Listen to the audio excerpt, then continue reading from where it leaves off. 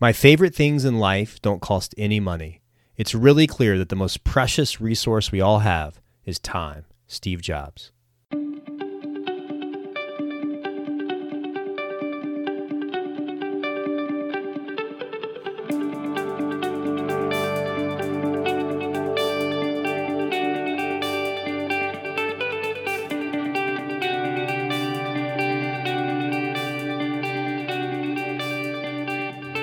Hey friends, welcome back to Intentional Living and Leadership with me, Cal Walters. If you're new to this podcast, first of all, I want to say thank you.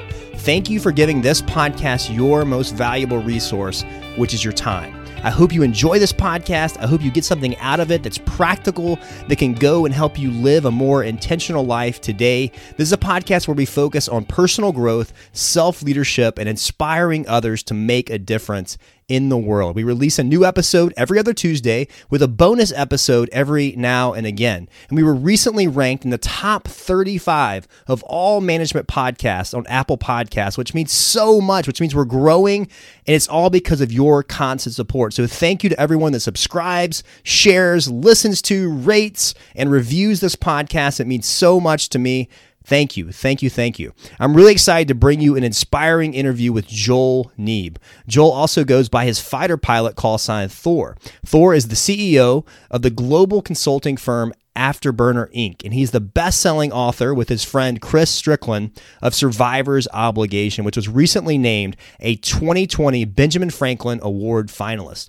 As an F-15 pilot, Thor flew over 2,500 missions, providing escort for the president, protecting our nation's borders, and was named the top instructor pilot at the Air Force Flight Training Headquarters, training thousands of pilots for the United States and 25 allied countries around the world. He was the tactical leader of 300 of the most senior combat pilots in the Air Force, and he oversaw the execution of a $150 million a year flight program. And then in 2010, Thor was diagnosed with stage 4 cancer, and you're going to hear all about that on today's interview. He was given only a 15% chance to live, but instead of giving up, Thor decided to give back. He started a youth outreach program in San Antonio that has grown to help more than 15,000 at-risk kids, and their efforts have been featured in every news channel within 100 miles and one national media outlet. Thor has also been featured on CNN. In 2012, he was selected out of 62,000 people to receive the Air Education and Training Command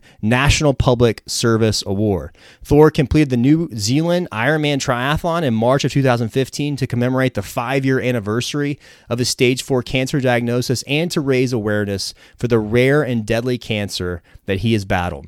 He received his bachelor's degree from the Air Force Academy and is a summa cum laude graduate of the McCombs School of Business at the University of Texas.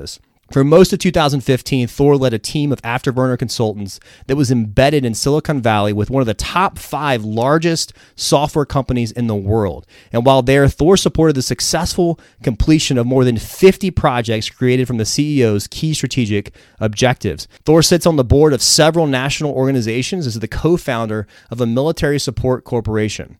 As Afterburner's CEO, Thor leads a team of more than 70 former fighter pilots, Navy SEALs, and Army Rangers. And for the past 2 decades, Afterburner has shown corporations around the world how to utilize the same techniques that created leaders and developed elite teams in the high-stakes environment of combat. Over those 20 years, the Afterburner client roster has included 85% of the Fortune 50 companies and 11 NFL teams. They have offices in Atlanta, Australia, and Brazil. Topics we covered today on this inspiring interview is his battle with cancer, what he means by survivor's obligation and what that means for all of us, how he lives his life differently after cancer, this concept of post-traumatic growth, which maybe you've heard about, his top advice for transitioning veterans, and that's something you don't want to miss, especially if you're in that category, his top book recommendations, and his top marriage and parenting advice, among several other topics.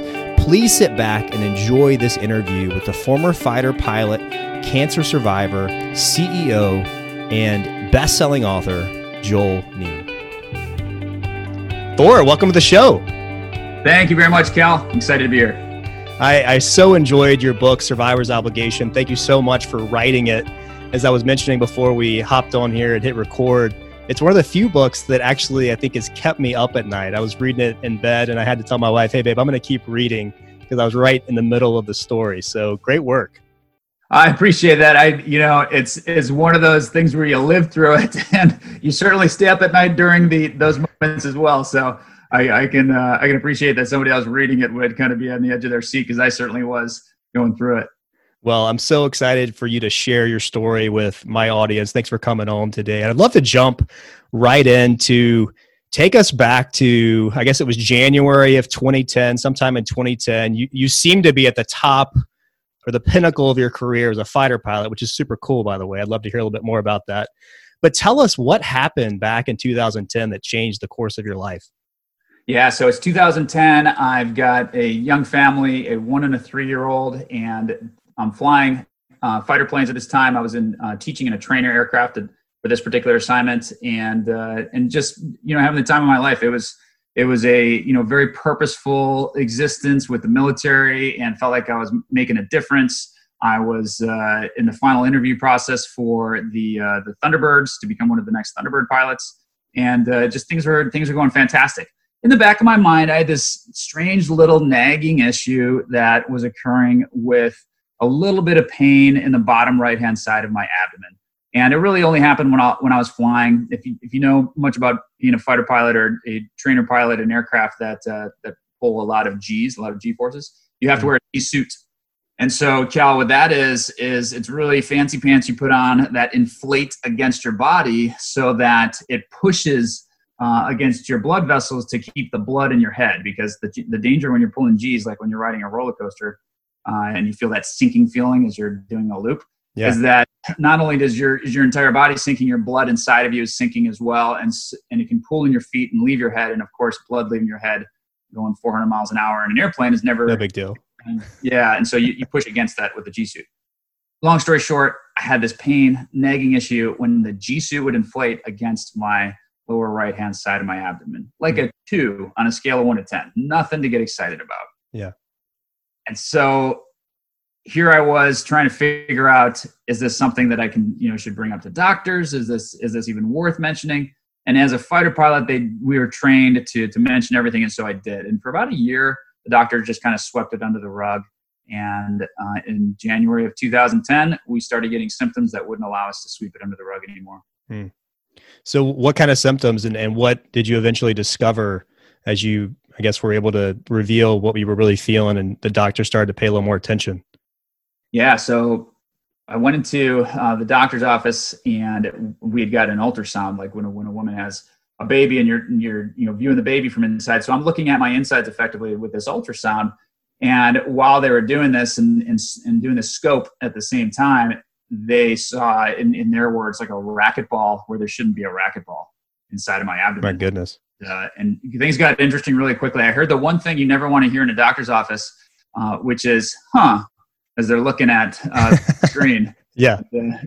Something that piques their interest. And their interest was certainly piqued. So I went from getting this assessment from one doctor in a room alone with this person to then this doctor going out in the hallway and literally gathering like 8 people. And so 8 people crowded into this room, and they're all watching this screen together, and they're all excited about this and like, oh my gosh, is that what, get the dimensions of it, and all right, what do we do next? And so they were in wartime mode. I equated to me seeing a MiG out on the horizon when I was a fighter pilot, and how I would just go into like execution mode. And that's definitely what was happening around me without much interest in what was going on with me at that point as well. Man, that's crazy. I think in the book you describe it as the Thor show. You got these doctors who are watching the screen, and I can't remember, did they mention the word cancer when they were looking at the screen of the ultrasound of what's in your body?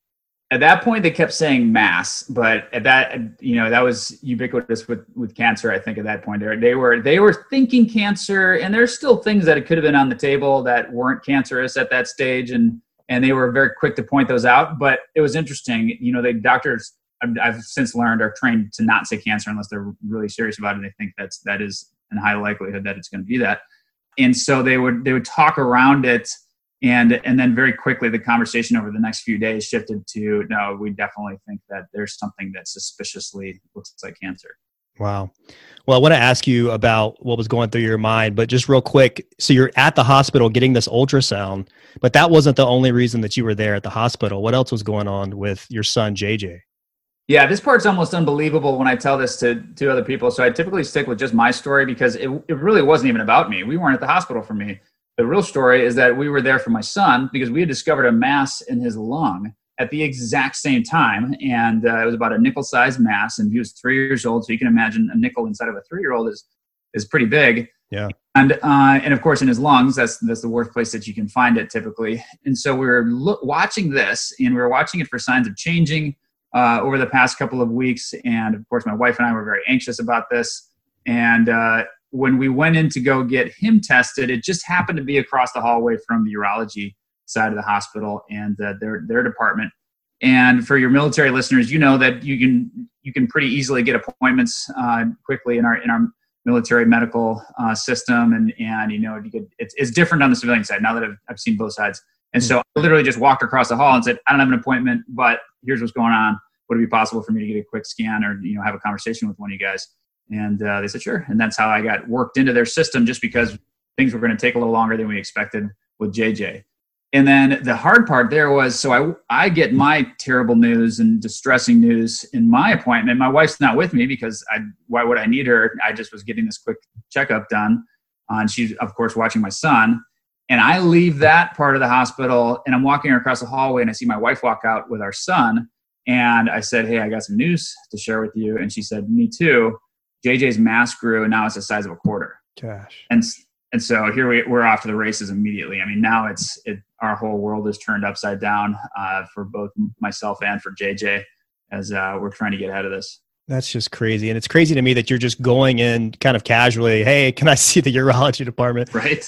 See what's going on. And the next thing you know, you think you might have cancer. I got to ask you real quick, your wife, Marcia, how did she handle her son and her husband at the same time getting these terrible reports? I mean, I know she's not here, but what advice might she give for people who are going through something like this? I can't imagine that hardly anyone goes through something like this, but just going through adversity. And what did you see her do that you think we could kind of take away from this experience? Yeah, great question, because after it was all over with, I looked at that with a lot of interest as well, because she really stepped up during that time frame. And I would have described her as somebody that was a little bit more anxious and not super strong coping mechanisms for distress. And she could handle things, but she was going to complain about it. And if her purse spilled over, then she's going to let you know. That was going to be something that frustrated her.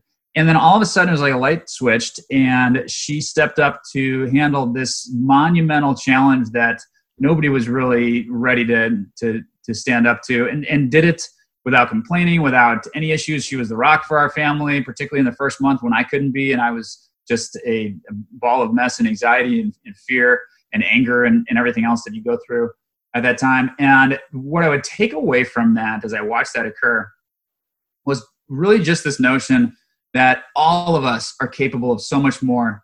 And I really was inspired by how Marcia stepped up when she had to. And I've since had that same impression dealing with cancer victims in general. And so here today we're recording as we're just getting into the implications of the COVID-19 virus and everything that's bringing in terms of the crisis mode we're all facing today. And the one piece of advice I would give people as we endure this and anything else in life is that you're going to be very surprised at how well you can cope and how well you can step up to what you in the past would consider a mountain that you couldn't climb.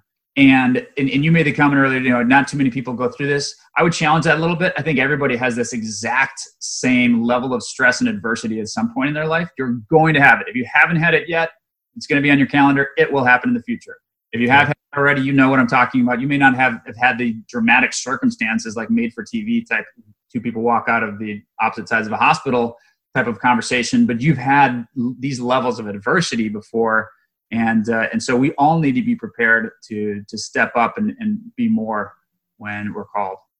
Yeah, I think that's great advice. It makes me think of Ranger School, going through that, and just, I never thought I could operate on so little sleep. I never thought I could operate on so little food, and yet you do. And you kind of have those reference points moving forward of like, wow, my mind can do, my body can do more than I think I can do. So I think that's a really good point and an incredible testimony of your wife, just being able to manage that. What was going through your mind? Can you kind of take us back? You just found out you've got this mass in your abdomen. What are you thinking? What do you start to do? Tell us about that. So it's a rapidly changing environment. So for the first 24 hours, you're kind of in shock and feeling like this is, how do I process all of this? And you don't quite process it. And it's all a little bit surreal and you're almost watching it happen to you instead of really experiencing it. And then as the days go by, what was challenging for me is the news kept getting worse over time. So at first it was probably not cancer, but we're going to check this out, bud, and we're going to get you all set up and, get you on your way. We'll figure this out. To all of a sudden saying it probably is cancer, to not just cancer, but this particularly rare type of cancer. And, over the next couple of weeks having surgery and now it's stage 4 cancer, to the hits kept coming. And so you can't really prepare for this. So I was a fighter pilot. I did, highly disciplined, challenging things in my life.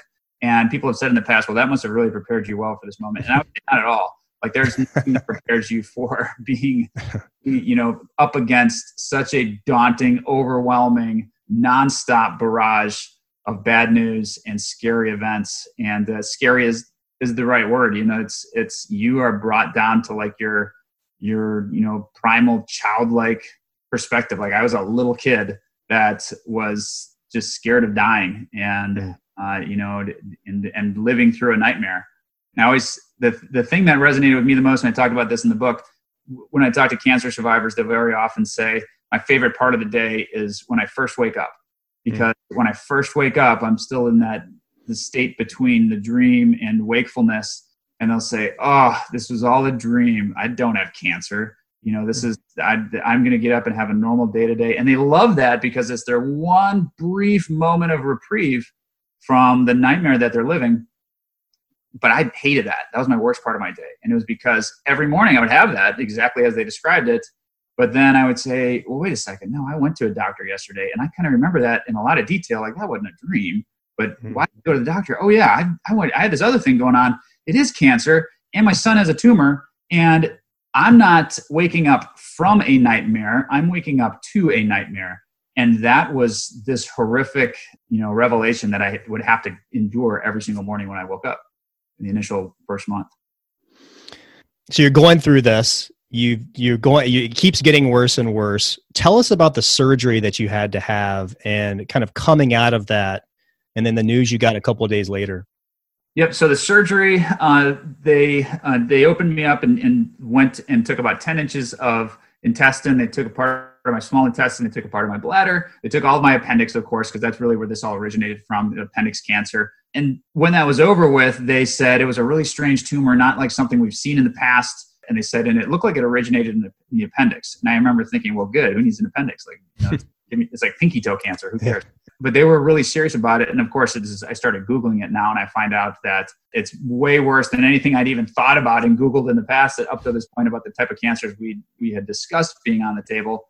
And so now I was up against something even more challenging. But now my cancer had a name. Now I had the ability to plan against it and to build the right team to go fight it. And so this was the beginning of me stepping up to it and the transition that took place. Because before that, I was literally just a heaping mass of anxiety and a puppy dog that would follow my wife around the house. I was incapable of doing anything around the house by myself. Yeah, just a really sad state of affairs.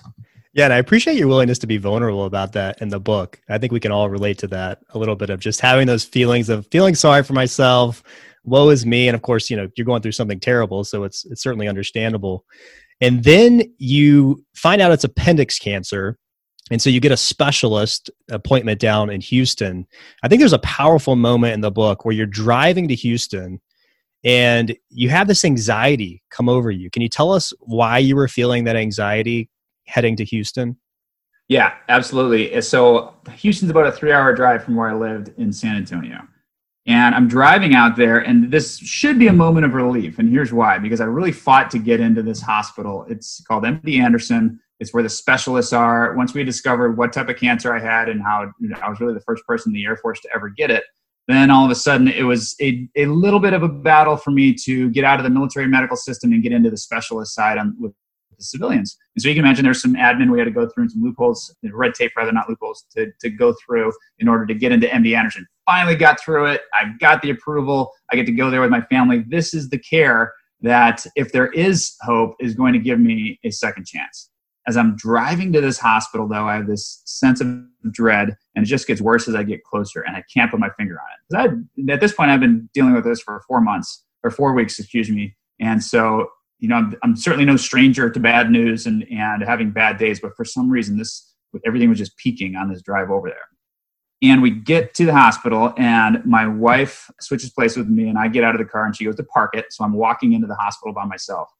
Downtown Houston, if you can picture it, these huge skyscrapers. This hospital is a huge skyscraper. And I'm walking up and I'm staring up at these windows that go up into infinity. And I realize why I have such this sense of dread. It's because I'm walking into the building that I'm going to die in pretty soon. And probably take my last views out of one of those windows that I'm looking at right now. And I'll never forget, the weight of everything just came crashing down on me in that moment. And I slowed my walk, and I stopped, and I closed my eyes, and I looked up, and I had tears streaming down my face. And I said, God, where are you? Like, you don't deserve this. This is not what I've lived my entire life the right way. I've done the things I'm supposed to do. And now excuse my being crude, I have a bag of urine strapped to my side, and I have a massive surgery scar on me. I'm a broken person, and I'm walking into the building I'm going to die in, and my son has a mass in his chest. And this isn't fair. Heal me right now. You need to fix this. Heal me. And I'll never forget, I opened my eyes in this moment, the lowest I've ever felt in my life, and I locked eyes with another person. There was a little girl who was being wheeled into the hospital, and she's staring right at me, and she's got beautiful blue eyes, and she's got a surgical mask over her face, and she's got a bald head, and she's looking right at me. And as she's staring at me and being wheeled into this hospital by who I could presume is her father, I can see that she's afraid. She's looking at me. And in that moment, literally that second, every ounce of self-pity went away. Every ounce of, this is the worst moment of my life. Lord, you need to heal me. Lord, where are you, God? Why have you left us like this? Was gone and replaced with, God, I'm the most blessed guy in the world. I have a beautiful family. I'm 33 years old. I'm a fighter pilot living the life I dreamed of as a boy. And that little girl won't live to be a teenager. Don't help me, help her. And she was wheeled into the hospital, and the doors closed behind her. And in that second, I realized I'd basically witnessed and been a part of like a God whisper, a God moment, that was something bigger than me. And as I'm contemplating this, and as I look back at that over the years, that moment, I realized that God answered my prayer right that second, because I asked him to heal me, and he did, but he didn't do it in the physical way. And I needed a lot more healing physically beyond that point, but he healed me in the way that I needed, not the way that I wanted. That was to repair me inside and to take away the self-pity and the self-absorption that I'd had, and to realize that my reaction was a choice. And not only in that moment, if I could go from the lowest low I had ever experienced in my life in the second beforehand to like a light switch, having none of that and feeling nothing but empathy for a little girl who was enduring something similar, in that next second, I realized that I could make that decision for the rest of my life. And I said, well, I'm never going to feel sorry for myself again. And it's transformed me. So, I mean, that's one of the main reasons I wrote the book, because of that experience. I said, I have to share the decision that we all get to make in the midst of our suffering. Wow, man, that's incredible. What an incredible story. Thank you for sharing it. And thank you for, just thank you for God giving you that story and then you being willing to share it as your testimony. It's incredible. And it's just that reminder of perspective and just how important that is, and how shifting your perspective can make all the difference. And so then you go into the hospital, you think you're going to have to get this mother of all surgeries, that you've done your Google research. Tell us about what you find out, and then tell us about going through chemotherapy and the perspective that gave you moving forward. Yeah, so I go in there, and this surgery that you're alluding to, the mother of all surgeries, and I'm deeply connected with the community of people that still have appendix cancer and the new diagnoses each year. And I was actually on the forums this morning and talking with them. And so this is the thing they all dread, like that when you find out that you have to get treated for this, the big scary thing that you got to do is this surgery that even doctors term the mother of all surgeries. It's this 13-hour procedure. If you Google it, it's like a video of, or a description of a Saw movie. And what they do is they cut you open from your sternum down to your pelvis. They take out as many of the expendable, quote unquote, organs they can. So they remove your spleen, they remove half of your intestines, and a couple other things that they consider expendable in your body. And then they put a hot chemo wash inside of you, so 130 degrees, to scald your insides with chemotherapy. And they rock you back and forth on the table to get it into every nook and cranny. And then meanwhile, they take your other organs that they're going to leave in there, they pull them out on the table next to you, and they take what's the equivalent of basically a cheese grater to them to get the outer layer of skin off of it, assuming that there's the cancer cells on them. So just this horrific, like you couldn't even, if this was in a movie, you would say that's beyond silly, but it's something that these poor people have to endure. So that's what I thought was ahead of me, the mother of all surgeries. And I get into this doctor's office and I said, all right, so I'm ready for you to tell me when we're going to do that. And he had this great conversation around quantity of life and quality of life, and how at some point we may have to borrow from your quality of life to increase your quantity of life. And he said, and that surgery will certainly do that. But we're not at that stage yet. And I don't believe that it's going to have any preventative aspects to it. So there's not a reason to do it. And he said, very likely, yes, that's going to be in your future. And I'm going to have a conversation with you about that in the future. But let's preserve your quality of life as long as we can. And then if we have to go down that road in the future, we will. And I thought, what a methodical approach to something that was scaring me, and a smart way to think about this.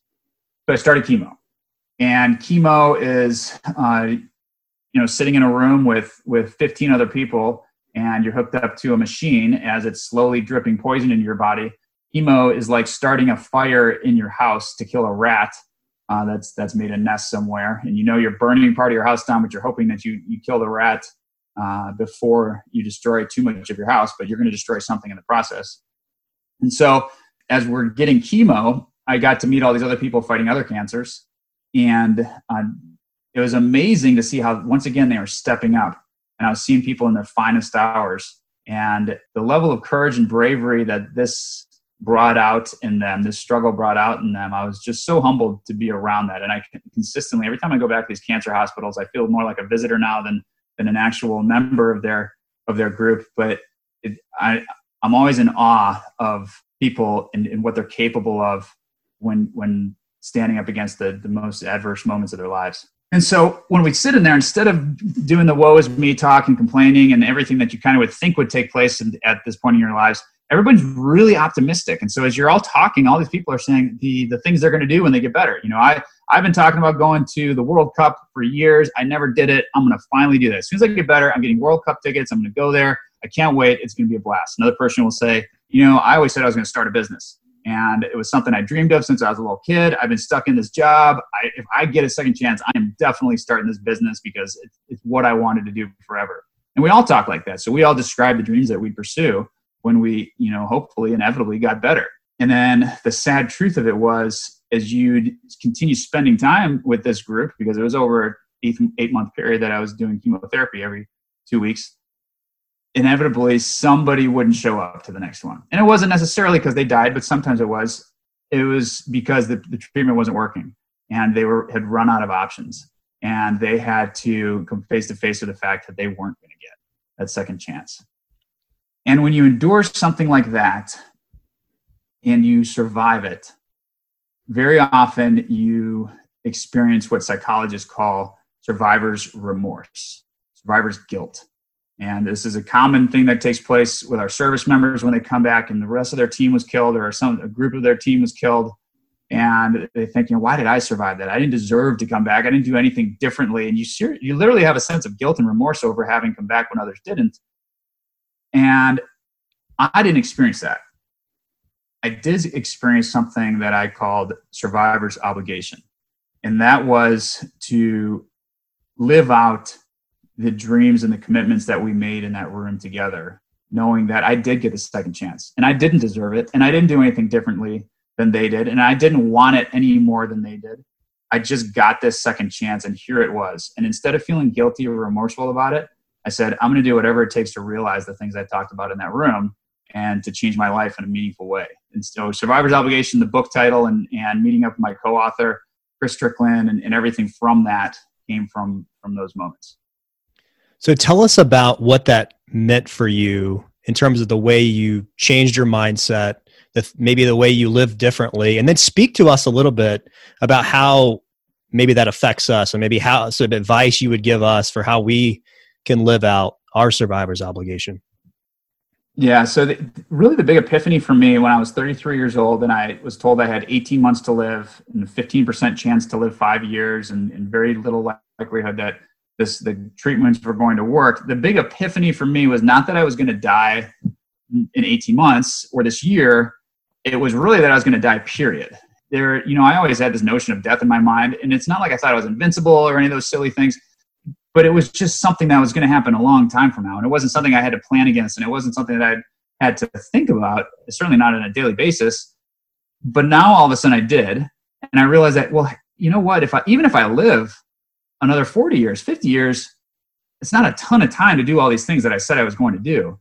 And if I'm really being honest with myself, I've been coasting for a while. And even as a fighter pilot, I've been firmly inside of my comfort zone and doing things that, posing for pictures at flybys for NFL games and at air shows and flying upside down 3 feet away from another aircraft at 450 miles an hour. It seems like it's something that's outside your comfort zone until you realize I had done it so many times that I could literally make like my grocery list while I was doing it. And so I realized that I was complacent and I was coasting. And one of the key takeaways I had for myself was, well, if I do get this second chance, I'm going to push myself out of my comfort zone every single day. And so there were 3 things that I said I was going to do differently in life because they were the 3 keys to my happiness when I was at my lowest points. And this first one I'm alluding to is growth. I call them my 3 Gs. First G is growth. Growth implies that you get outside of your comfort zone every single day. And getting outside of your comfort zone is not pain for the sake of pain. It's not masochism. It's not, taking pain because it's good. It's saying pain is a tool and discomfort is a tool. And very often the best parts of our lives are on the other side of fear. They're on the other side of our comfort zone. And we need to force ourselves to go into that area. And if you're wondering, well, I'm not quite sure what I connect with and what's the purpose of my life and what's meaning, ask yourself what you're afraid of. What are the things that stop you every day from acting? And they're probably the things that you need to do the most in order to get connected to that sense of purpose and the life that you're missing. Thoreau said that the mass of men lead lives of quiet desperation. And I think that is just as true now as it was when it was written in the 1800s. Most people are quietly going through life desperately unattached to a sense of purpose, a sense of meaning. They're busy but not productive. They are surrounded by people but still feel alone.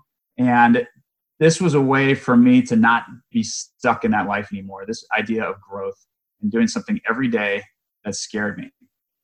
The second G stands for giving. From a giving perspective, I'll say something that we probably have all seen on a Hallmark card before or on a meme, that giving is a selfish act, that you're actually, the person that benefits the most from giving is you. And we say that, but I don't know if we really internalize that and really realize that. And I'll tell you from my example, when I was dealing with cancer and chemotherapy and I was a shell of the man I was before, I'd gone from being a Thunderbird pilot finalist to somebody that could barely get to the bathroom by themselves. One of the things I would do was, during this time I had the opportunity to give back and help create this youth outreach program in San Antonio to help kids that were struggling with this horrific dropout rate and only a 35% graduation in high school. What I realized was that when I was helping those kids and with them, that was the only time I could forget about my own challenges. And when I was reaching down to help them up and giving them my life lessons and I was seeing them change and transform, the giving of myself was quite literally the only way for me to escape everything that I was enduring in that moment. And it was like this magic little tool I had that I'd never known of in the past that was super powerful. And I knew I had to keep that with me for the rest of my life. And then the last G is gratitude. And that just goes back to that moment with that little girl as she's being wheeled in. and how in a moment I was able to see all the wonderful things in my life and the things that I'd been blessed with, but I had been blocking out, that were in my blind spot, focused on all the negative instead of the gratitude. There's a great quote from Teddy Roosevelt that comparison is the thief of all joy. I think that's 100% true. It's even more applicable today when we compare ourselves against the highlight reels that we see on social media, compare ourselves against, all the impressive things we see going on around us, and we wonder why our lives don't look like that. Comparison is the thief of all joy. Well, if comparison is the thief of all joy, then gratitude is the source of joy. And finding those things to be grateful for every day is the way to counter that self-pity that all of us can get caught on, that sense of purposelessness. Man, that's so good. I love your 3 Gs. And so do you ever find yourself kind of losing perspective, or, you're kind of, as you get farther away from this experience, do you have any tools for regaining perspective, or has it been pretty easy and natural to keep perspective after having gone through this? So here's what I'd say. It's a journey, of course. And I've learned so much more beyond the 3 Gs and just how to just better ways from other folks to approach each day. And every day it gets a little bit better and exciting in a really positive way. The thing to remember here, and the thing that we anchor on in the book, is that we all carry the scars from the trials that we've endured in life. Whether you can see them and that's a physical scar because you were involved in war, or you have cancer surgery and literally somebody can see those scars of that, or it's the mental and spiritual scars of the things that we've endured as well. Those scars exist. We don't get to choose whether or not we have that post-traumatic stress, but we do get to choose whether or not we have post-traumatic growth on the other side of it. Post-traumatic growth is a phenomenon that's just as real as post-traumatic stress, and they're just starting to learn about the power of post-traumatic growth. But what they're finding out is the inevitable suffering we go through in life very often is associated with the most transformative moments in our lives. And it's not as if we wish for pain, and it's not as if it justifies the pain or we're excited about these horrible things that we endure. It's merely saying, I'm going to be more on the other side of this. I'm going to live out my obligation and use this pain and the clarity that I got from these moments to be something different on the other side. I love that. And the other thing I think about is that a lot of times the things that I go through or have been through, it gives me a deeper sense of compassion for anyone that's going through that. For example, my parents got divorced. So anytime someone's going through a divorce, I can relate to that on a different level. And I've had friends who've had miscarriages, for example, and it seems like they have this terrible experience for them personally, but then it gives them this ability to empathize on a deeper level with people who are going through that. I think that's kind of a different aspect to what you're talking about there, is that post-traumatic growth. So I love that. Yeah, that empathy that we all learn and that sense of community. We all think, I think in our own heads, that we're the only ones who endure this, and we're the only ones who are exposed to this sort of thing. And like I said earlier, we all have the story of struggle. Every single one of us does. It may not be the dramatic story that I'm describing here, but it's either divorce or hopelessness or loss of a loved one. So we're all survivors of something. And we have to ask ourselves, do we survive that to merely endure on the other side of that? Or is there an opportunity for clarity, renewed growth, and a transformative moment for us as well? How has your faith grown through this? You mentioned it a little bit about just kind of battling with God a little bit there right in front of the Houston hospital, but how has your faith changed through this experience? So I've always been a Christian in the sense that, I was raised a Christian, and I did rely on a Christian faith growing up, and that was something that was important to me, but it wasn't really tested to the same extent. And it wasn't ever something that was tangible in the sense, other than, I knew someday I'd die and go be with God and be in heaven. And when grandparents died, that was what happened with them. And so it was once again a superficial relationship.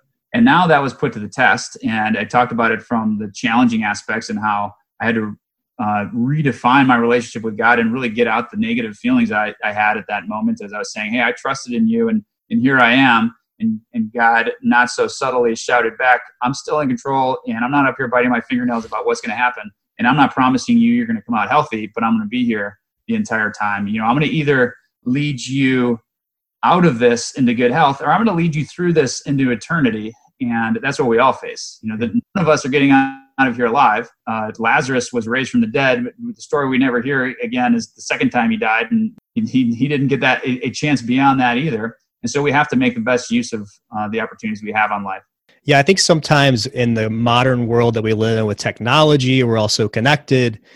Sometimes we think that there's nothing we can't control, I think, these days. You think about Kobe Bryant and, 41 years old, he's on a helicopter and he loses his life, his 13-year-old daughter. And now we're going through the COVID-19, the impact. It reminds us of our own mortality and just how we think we can control things, but then so much is out of our control. And I think sometimes it's moments like this and facing that reality of death that maybe helps us put things in perspective and also live a more courageous life. So Thor, real quick as we're wrapping up, I would love to just kind of do a lightning round of questions for you. Feel free to pass on any of these as we're finishing up, but you have a lot of great experience with your transition. So first question, what's your top piece of advice for folks transitioning? You transitioned at, I think, 15 years from the military. I did. And so what's your top piece of advice for folks transitioning from the military into the civilian world? Yeah, I did the unthinkable. I left at 15 years. That was part of my survivor's obligation. That was certainly out of my comfort zone to leave the guaranteed retirement at 20 years and everything else. But I knew that was that's what I committed to in the chemo room. And so that was my survivor's obligation I was going to live. And then as you're alluding to, Cal, we have this unique perspective in the business that I run now, this 24-year-old consulting company called Afterburner that employs former elite military team members. So we got one foot in the military world. And we help out corporations and we translate the principles that kept us successful in the complex, chaotic battlefields of the world to the boardroom. And so very often I'm helping other military members transition into a great corporate career. And I have a lot of lessons learned from my own transition as well. Here's the one thing I say over and over again to the transitioning veterans. It's kind of a two-part statement. First, you are better equipped to help out in the corporate world than you realize right now. And what I mean by that is the corporate world needs your sense of urgency, your bias towards action, your ability to build a quick plan with an inclusive environment where you're leveraging the teams from all parts and all cultures and maybe people that don't speak the same language, sometimes people that don't even like each other, as you're building this alliance out. And then you're helping the team to execute that plan. And you don't have the luxury of waiting for a perfect plan. You got to have an 80% plan and start action on it now, and then iterate as you execute. That mindset, those principles, that methodology, that's just kind of second nature for us, is something that is extremely valuable in the corporate world. So the first part of that equation is that you have more than you realize to offer the corporate world right now. And it's probably not in the areas you think it is. And then the second part of that conversation is, but you're not ready. You are not ready to translate those skills, everything you've learned, into corporate speak yet.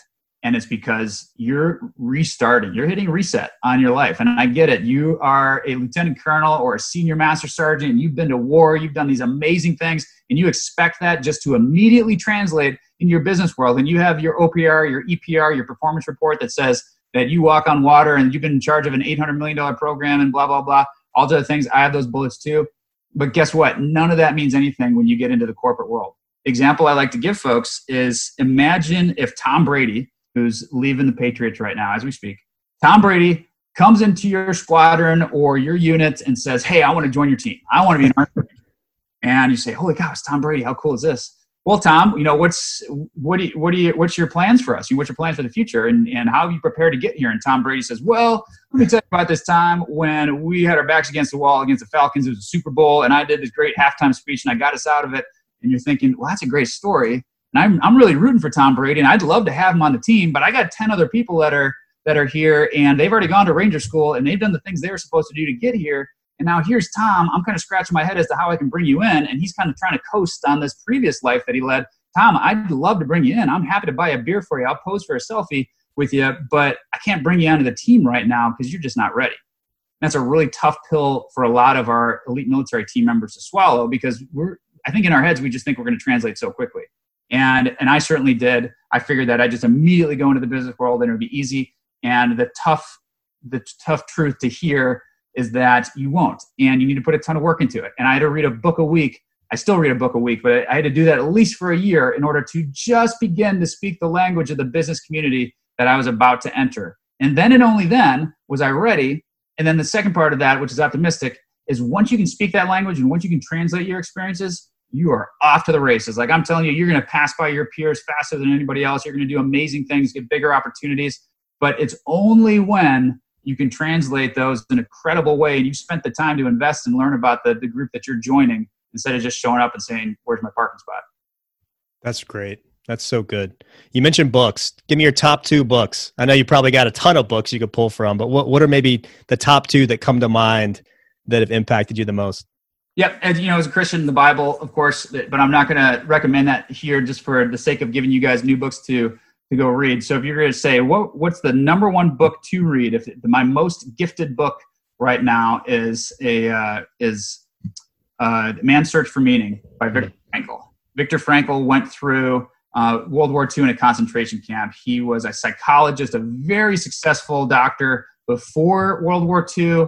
He lost everything in this concentration camp. At first, it was just all of his notes and the books he had written, and everything else was just taken away and burned and destroyed forever. So literally everything that added up to the sum of his accomplishments up until that point was destroyed, and it just didn't exist, and it never would again. And then to make matters worse, every member of his family was killed there. So he had a child that was killed there. He had a wife that was killed there, and he survived. And very similar to the Survivor's Obligation book, he had to figure out, for what, and is there something to survive for? And do I just find my existence at the bottom of a bottle from this point forward? And he had to go through some really soul-searching questions and figure out, well, what is the meaning that we can all pursue in life? And it's an incredible book that he explores, not just for himself, but for hundreds of other people. And it's been an important one. And if you're paying attention, you can see it mentioned quite a bit, actually, in other places. And then the second book, it depends on the category, but I'm going to give you one more in the development category, and that's 7 Habits of Highly Effective People by Stephen Covey. And that's because that book is timeless. You can keep going back to that again and again and get something new each time and see about personal development. I really think that's the secret to life, is realizing that you'll never arrive. There's never a finish line. You're improving every day. I don't have all the answers. Every day I get a little bit more of a glimpse into answers, and that's exciting to me.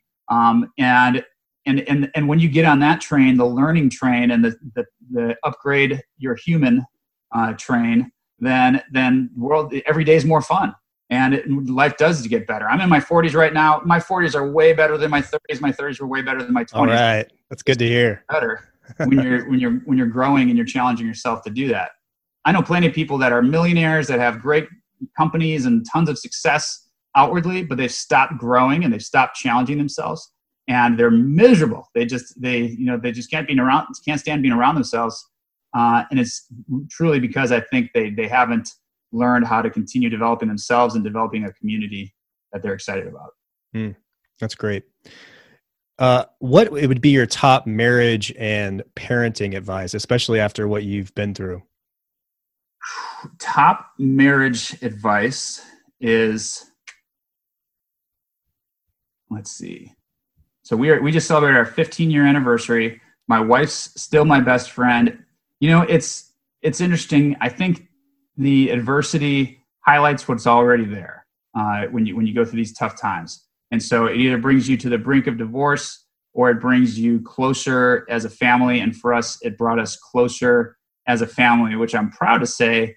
But it also took a lot of work for us to get through those tough times to get to the other side. And so just as there was an individual journey that had to take place through the tougher moments in my life, and now I had to come up with the 3 Gs and other things to cope and to get through that with a practical approach, we do the same thing in our marriage, and the marriage gets better year after year if you're taking that same type of growth mentality that we're doing this together. And it can get real easy, just as it was really easy to get stuck in my comfort zone individually and stuck in just coasting. It can get real easy to do that in a marriage as well. And I would challenge you to find new ways to grow each year. You should have goals for your marriage to take it beyond where you were the year before. As far as being a dad, I don't know. That's the best part of my life. And in terms of advice for other folks, I think the thing I'm coming up against is just that you have so little time. So my 13-year-old, a couple of years away from applying to colleges and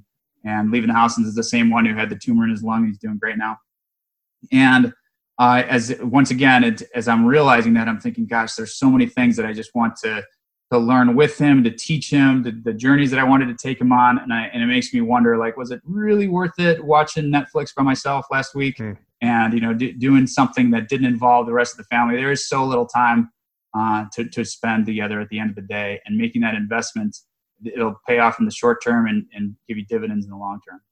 That's so good. I heard something the other day in reference to marriage, and it was a guy saying, hey, I spent a lot of time on my personal growth, but when was the last time we grew together? And that hit me. I was like, because I spent a lot of time on this podcast and individually growing, but I'm not sure that I've done a good job intentionally growing together as a couple. So I love what you said there. Thor, as we're finishing up here, we got like a minute left. What is the best way for people to connect with you? Actually, real quick, American Ninja Warrior, you're doing that like in April, right? Yes. Well, with COVID-19, that's put the destination on hold. We're still doing it. I don't know where yet, but that's so cool. I'm competing on Ninja Warrior. Can't wait to do it. I'm definitely ready. Go ring that buzzer this year, get to the top of it, and have a lot of fun. And then the best way to connect with you and to find out more about Afterburner, where's the best place to do that? Yeah, so I spend most of my time and am accessible the most on LinkedIn. I've got an Instagram account as well, and I've got Facebook. That's more for the smaller circle of friends. But LinkedIn, I connect with tons of people all the time. Do not hesitate to reach out to me there. I do answer every message that I receive on LinkedIn. I may not answer it that day, but I will get back to you. And I love these conversations. So if you're transitioning, if you have questions about any of this stuff, I promise you're not going to stump me. It's not something I haven't heard before. And so let's have that dialogue. That's part of the giving piece. That's once again, my very selfish act of making myself feel good. So hey, do me that favor and give me that chance. Well, that's awesome. Hey, everyone, go buy the book, Survivor's Obligation. I'll make sure and put links to it on my website, calwalters.me. I'll also put a link to Afterburner's website, and make sure you guys can connect with Joel with all of his LinkedIn accounts. So Joel, Thor, thank you so much for your time today. Wish you well. Thank you for sharing your story, and thank you for sharing your story today with this audience. We appreciate it. My pleasure, Cal. Thanks for having me, and thanks for doing what you're doing as well. I know it makes a big difference. Well, I appreciate it, man. You take care. Yep. Hey friends, I hope you were as inspired by this interview and the story as I was. Thor described the obligation he feels as a survivor of stage 4 cancer. In their book, Thor and Chris explained their survivor's obligation is a responsibility to live their lives in a new way for themselves, for their families, and on behalf of those who didn't get a second chance. I've never had cancer. I've never come close to losing my life, but hearing Thor's story inspires me to reflect on my own survivor's obligation. I'm alive today when so many people are not, through no fault of their own. How should you live differently based on this fact? For Thor, this meant seeking new challenges alongside his family and getting outside of his comfort zone. For his co-author, Chris, it meant putting his family in front of his career. What does it mean for you? May we reflect on that and have the courage to boldly live out our obligation. If you enjoyed this, please share it with a friend. You can also rate and review this podcast on Apple Podcasts. That helps us grow. Go and make it a great day. Life is short. Let's make it count.